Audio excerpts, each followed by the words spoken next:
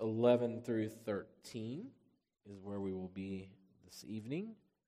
Look with me, please. Jude, verse 11 is where we will begin our reading. Woe unto them, for they have gone in the way of Cain, and ran greedily after the error of Balaam for reward, and perished in the gainsaying of Kor. These are spots in your feast of charity, when they feast with you, feeding themselves without fear. Clouds they are without water, carried about of winds, trees whose fruit withereth without fruit, twice dead, plucked up by the roots. Raging waves of the sea, foaming out their own shame, wandering stars, to whom is reserved the blackness of darkness forever. Within verse 11, we've seen for the last several weeks that Jude pronounces this woe when he says, woe unto them. And again, this is an interjection, of course, and it's used to emphasize the terror and the travesty of that of which he speaks. And he, of course, is speaking of those in verse 4. And again, this is something very interesting in Jude. I think we must be conscious throughout our study as we've come thus far and will continue, that all of these examples and illustrations that are mentioned after verse 4 are all in relation to these wicked men in verse 4. All of them. And so these are men who pervert the grace of God. They turn it into lasciviousness or licentiousness or, again, license to sin or freedom to sin. And they deny the Lord Jesus Christ, deny God the Father. And so this is a very serious accusation which Jude brings forth, of which they are guilty, obviously. And so then he begins to explain he uses many examples, illustrations historically, and as well illustrations in a figurative sense to convey the truth, to explain further the actions and the character or lack of character and the lack of spiritual life within these men who are mentioned in verse 4. We saw in verse 11, he mentions, of course, the way of Cain. And just again, briefly to remind you, Cain rejected God's provision in an attempt to approach God his own way, rejecting God's provision or provided way. The error of Balaam. Balaam deceived God's people and tempted them to sin for his own selfish gain.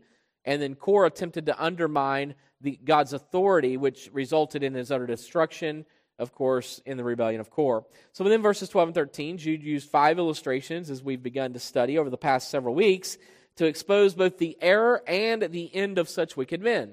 He began by speaking of spots in your feast of charity. And again, this is in relation to their disrespect of God's church. When I say God's church, we're talking about the body of Christ, the people of God. In verse 12, he says at the beginning of the verse, these are spots in your feast of charity when they feast with you, feeding themselves without fear. These wicked men infiltrated the church in an attempt to taint or pervert the purpose for which the church gathered. Again, remember, the purpose of these feasts of charity or these love feasts was to manifest the love of Christ to one another in the unity of the redemption that they had received in Jesus Christ. Yet these wicked men attempted to deceive these with whom they gathered by their false teaching, which of course is enticing to the flesh, or they used enticement of the flesh to persuade them. In 2 Peter 2:18, Peter speaks in a very, very parallel passage concerning these men as well. He says, for when they speak great swelling words of vanity, they allure through the lust of the flesh, through much wantonness, those that were clean escaped from them who live in error. So here he's saying that these are wicked men who use vanity, it's emptiness, but then they appeal to the flesh. They allure through the lusts of the flesh. They will use fleshly means to deceive people spiritually. And you don't have to think very, very long or hard to just imagine some of this going on today. And it goes on different scales and levels, but yet all in the world there is a group of people, a certain people who will attempt to appeal to the flesh by the so-called prosperity gospel even. And if you do this and God will do this, and you just give to me and God will give to you more. And it's heresy, of course, but it is a horrible thing in which these men deceive by using appealing things of the flesh to draw people to do things that they benefit then. They fill their own bellies, and we'll look at that and see that as even Paul mentions in Philippians in our Sunday morning study, how that they feed their own bellies. They live in selfish manner only looking for how they can benefit. Now, the four illustrations used by Jude here that we've seen are very interesting. After having spoken of the disrespect for the Lord's body, as we just mentioned, his church, when referring to the spots or blemishes within the Feast of Charity, Jude then refers to these four illustrations. First, he says clouds, and we've looked at this already. And that, of course, refers to that which is within the sky. As we know, clouds are in the sky. We look at them. We are shaded by them. Rain comes from them. And this refers, of course, to that which is between space and earth. This is like in that space between space and between the earth itself. Then he mentions trees. Trees, of course, are in reference to that which is rooted and planted in the earth. And then you have waves, of course, which is in reference to that which is from the sea. And then you have stars, which are heavenly bodies, which it would include planets, which occupy space or the universe, the galaxies in the universe. And so what you find is you have space itself being referenced, that which is in space. Then you have the clouds, which is in the sky between space and the earth. You have the trees, which are rooted and grounded in the earth itself. And then you have the waves of the sea. So Jude covers about every aspect of illustration that you can possibly imagine of that which is known to man. Space, sky, earth, water, the waves, the sea, the oceans. And this is interesting because every aspect of creation which is known to man is used by Jude to draw an illustration to which any and or every man could relate.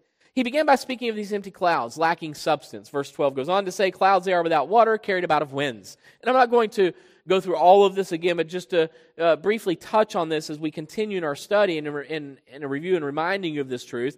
There's three things that we really need to draw from this and remember. First, there's the emptiness of the clouds. They are clouds without water. Second, the empty promise that the clouds produce by virtue of their presence. There are clouds present, yet there's no water. And let me, again, just to contrast this for you, think of it like this. If there's no clouds in the sky, no one expects for it to rain. So not only are these clouds empty themselves, but they are clouds without water. There's a presence of the cloud, which is a hope or a promise of potentially there being rain. But yet these clouds do not produce. Then there's the instability of the cloud, carried about of wind. So it's just blown about. There's no substance there. It just goes as the wind directs it. Then there was the unfruitful trees. Now this, of course, is dealing with that which is unproductive. He goes on to say in verse 12, trees whose fruit withereth, without fruit, twice dead, plucked up by the roots. There are four statements which Jude made in this illustration of the trees. One, their fruit withereth.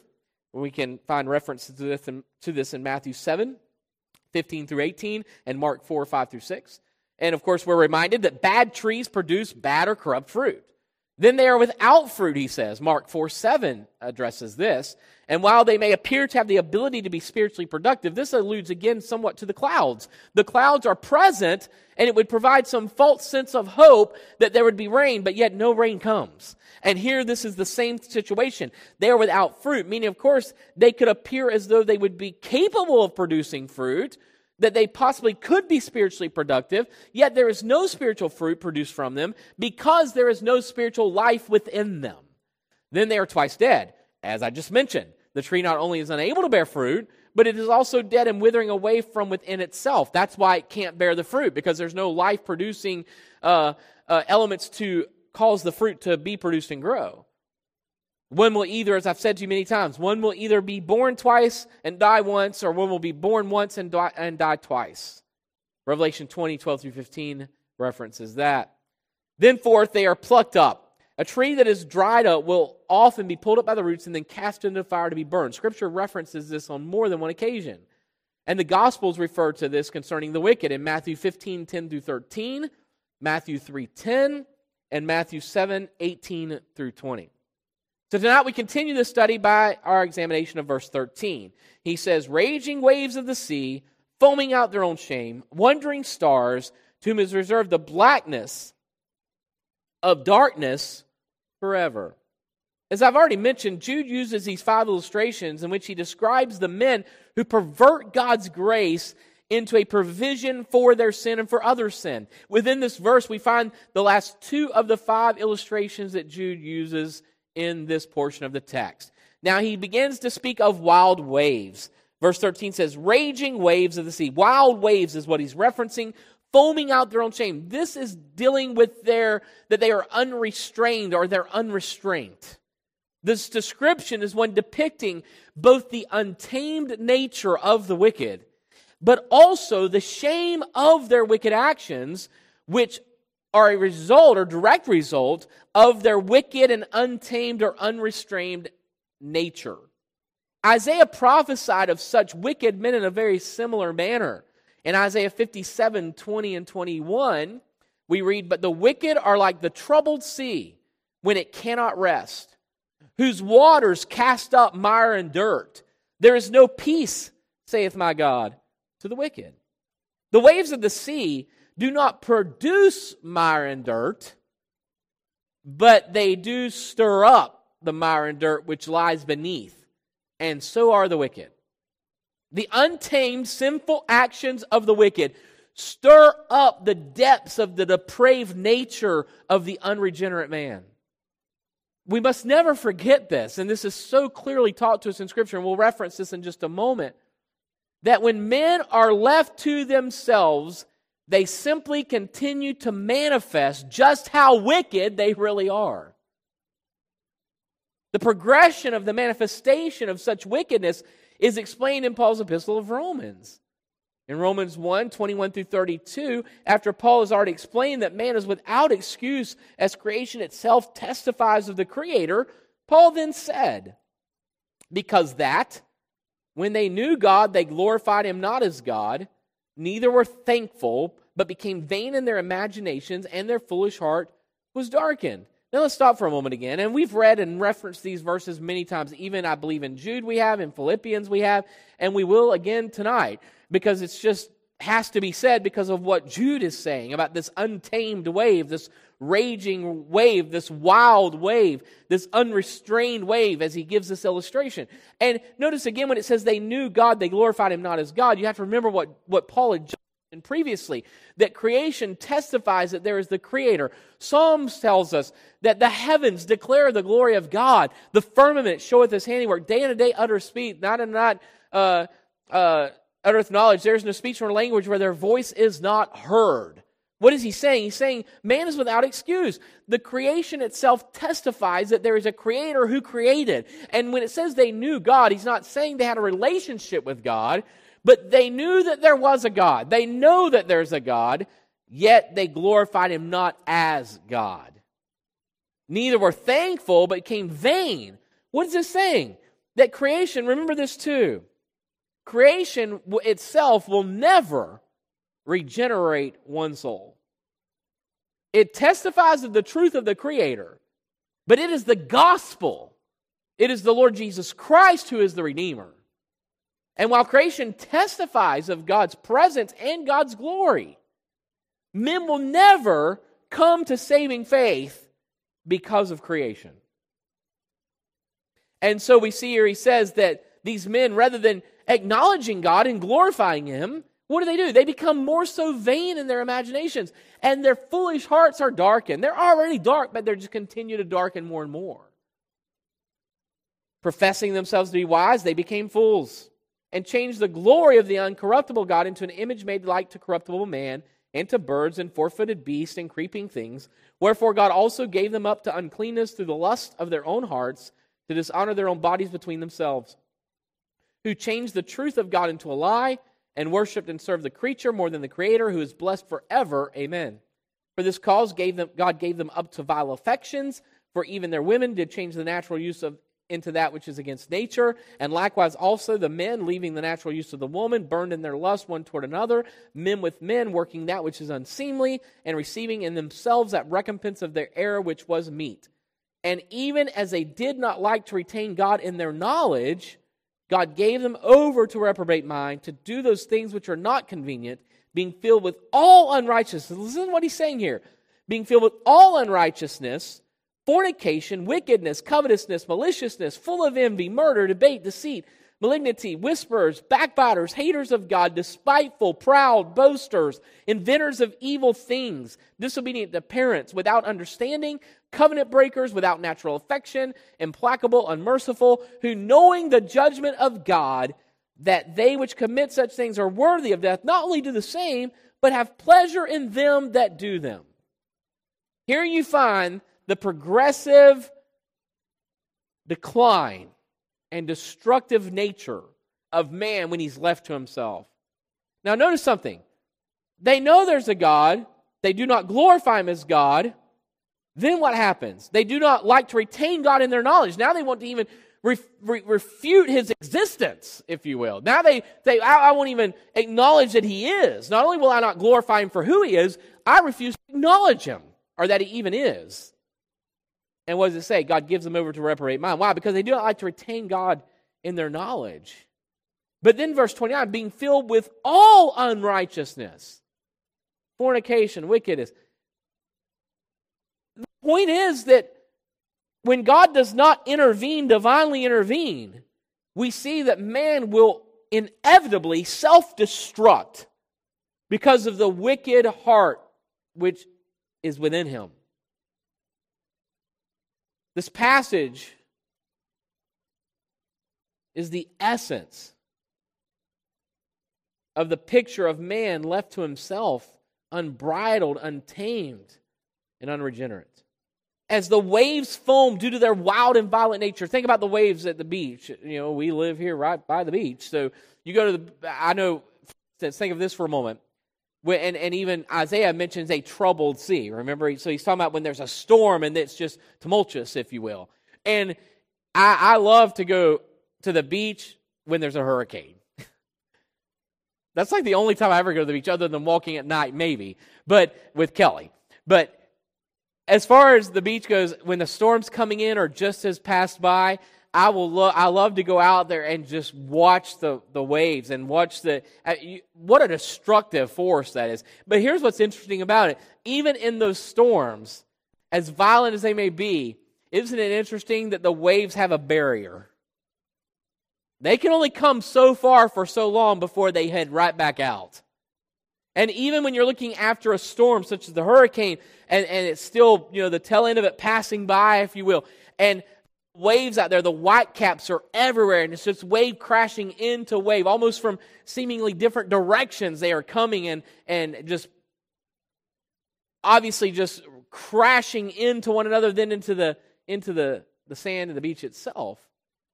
But yet all of that power, all of that violence that is present, there's no one who can go out there and tame that. But yet, even then, as it's crashing in, there is a boundary. There's a boundary that is set. So these wild waves, these raging waves such as these men, think of it in that respect. A troubled sea, a troubled ocean, the crashing in of the waves, they are just causing so much turmoil. And when that happens, of course, what happens to the bottom of the ocean? The sand, now it's getting stirred up. It's getting brought up. It's getting brought onto the land now. That which was settled out there somewhere out in the deep, now it's coming in onto the shore. Now, the ocean doesn't produce that. It's just manifesting what was underneath. And it starts to stir it up and bring it out. That is the illustration here. Man in his wicked imaginations, he's not inventing sin. He's just manifesting all that wickedness that is present and lies underneath. And as the waves foam due to their wild and violent nature, again, there's whitecaps everywhere. Why? Because it's restless. It's troubled. So also the unregenerate man will spew the shame of his wicked heart by his wicked actions. Then Jude says, they are as drifting stars. What does this mean? Well, without purpose and direction. Verse 13 goes on to say, wandering stars to whom is reserved the blackness of darkness forever. Now, the adjective wondering means error and deceit. They are deceitful stars. And the word stars here, you have to understand, in the translation, of course, this could include any or all heavenly bodies, which could be planets. And if you think about this for a moment, when you think of biblical days, if the heavenly bodies, specifically including planets, were to veer off course, then one would not be able to provide a true guide to those who charted them for direction. If, as you are aware, no doubt, there have been days in the past which there was no iPhone and there was no GPS on your iPhone. I remember years back, we talked to our kids sometimes about this, and they vaguely remember some of this. We used to have to go, and I know some of you will go back further than this, of course. We used to have to go on the computer and punch in address we were leaving from, address we're going to, and then print out MapQuest. And there was no voice saying, turn here. You had to follow it. And then, of course, I've used map books before, in which I'm finding street addresses and such. But you have to remember, when you're out there on the ocean, there's no street signs anywhere and no red lights. And so they would chart courses, of course, largely based upon the heavens themselves. And if there are wandering planets without direction or wandering stars, that which they would chart by, if the planets are the stars themselves, which of course being stationary, the stars and orbiting planets, if either or were not where they were supposed to be as recorded through time and handed on to others, then that would totally disrupt all navigational skill and understanding. And again, wandering means deceit and error. So these wandering stars are deceitful in their instruction. They are deceitful in their teaching. So these wandering stars are drifting planets which veered off course of their orbit or were not where they were supposed to be, whether some have referred to it as well as shooting stars, if you will, which actually is not a star at all anyway. A shooting star is not actually a ball of gas. But yet, nonetheless, it's a wandering, the heavenly bodies that are not where they are intentionally positioned to be, and they're not where they can be used for navigation, then this deceitfulness that is associated with this. So if they were not where they were supposed to be, veering off course, then it would provide unreliable direction for those who look to them for navigation. These wicked men were as such stars or heavenly bodies. They were men who not only personally lacked direction and purpose, but they also misguided all those who looked to them or who depended on them for direction and purpose. Remember, Peter spoke of them as well. We mentioned last week in concluding our study how that Peter mentions, and again in a parallel passage to this of Jude, how that these men are preaching, if you will, freedom while they themselves are in bondage. That's a misguided, an deceitful and misguided attempt to deceive and misguide others.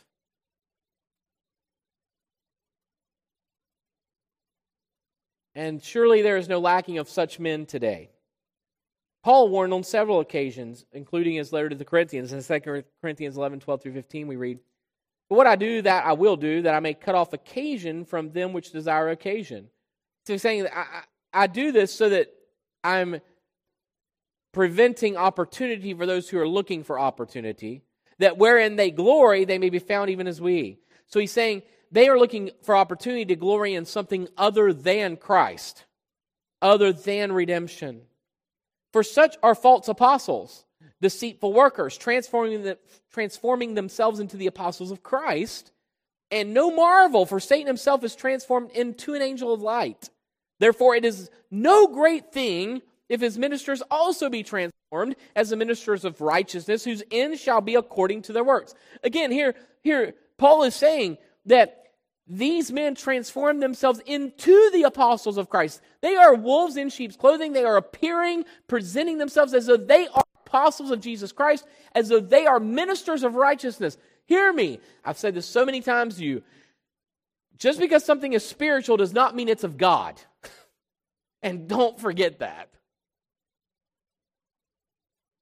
It's also significant as we conclude our study this evening to take note of the fact that Jude immediately reminds us, and what's more is that Jude associates such men who mislead, misguide, and pervert the gospel message of Christ with God's eternal judgment. Look at the last statement he makes here in verse 13.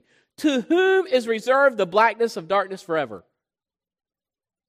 We must remember that all of these examples and illustrations which Jude uses to serve, or uses in this account or in this passage, serve two primary purposes. First of all, Jude is pointing out the seriousness of the false teachers who deceive others by perverting the grace of God and using grace as a license or freedom to sin. And second, Jude is also exhorting and reminding believers to not only hold to the purity of the gospel of Jesus Christ and all that is contained therein, which he mentions in verse 3, the faith which was once delivered unto the saints, but to also not only hold to this, but to also faithfully guard and defend the purity of the gospel. Again, Jude verses 3 and 4. Beloved, when I gave all diligence to write unto you of the common salvation, it was needful for me to write unto you and exhort you that you should earnestly contend for the faith which was once delivered unto the saints. Notice he doesn't simply say you should earnestly hold to the faith. You should earnestly live in the faith. Though all that is true, but you should earnestly contend. He's not saying simply hold to this, but we must guard, protect, and propagate, proclaim the truth of the gospel. And then he gives the reason why. For there are certain men crept in unawares who were before of old ordained to this condemnation, ungodly men, turning the grace of our God into lasciviousness and denying the only Lord God and our Lord Jesus Christ. So Jude has given us quite an illustration here in these examples of the nature and the end of such men. And we need to recognize and be aware two things. First of all, it is necessary to contend for the faith, to hold the faith. But why? Well, first of all, because we want to defend the purity of the gospel and the purity of the message of Christ. But also understanding, if we fail to do so, then we become potential prey for those who do pervert the gospel. Look, there is not one of us here that is beyond being deceived when left to our own wisdom and left to our own understanding. Let us never forget that. So the reason to earnestly contend for the faith is twofold as individuals. First, we must earnestly contend for the faith that we ourselves be rooted and grounded in the faith, that we not be deceived. And as Paul said concerning the gifts of the Lord to the church, apostles, teachers, pastors, so on and so forth, that you be not tossed about by every wind of doctrine, that you are rooted and grounded. That's the reason he's saying it. But then also, number two, we must be aware of those who are attempting to deceive others, and we not only must be rooted and grounded ourselves and hold to the faith, but we also must propagate, proclaim, defend the faith in the sense that we are guarding the purity of the gospel, that others not be, as we propagate the gospel in a pure manner, that others not be deceived and misled either.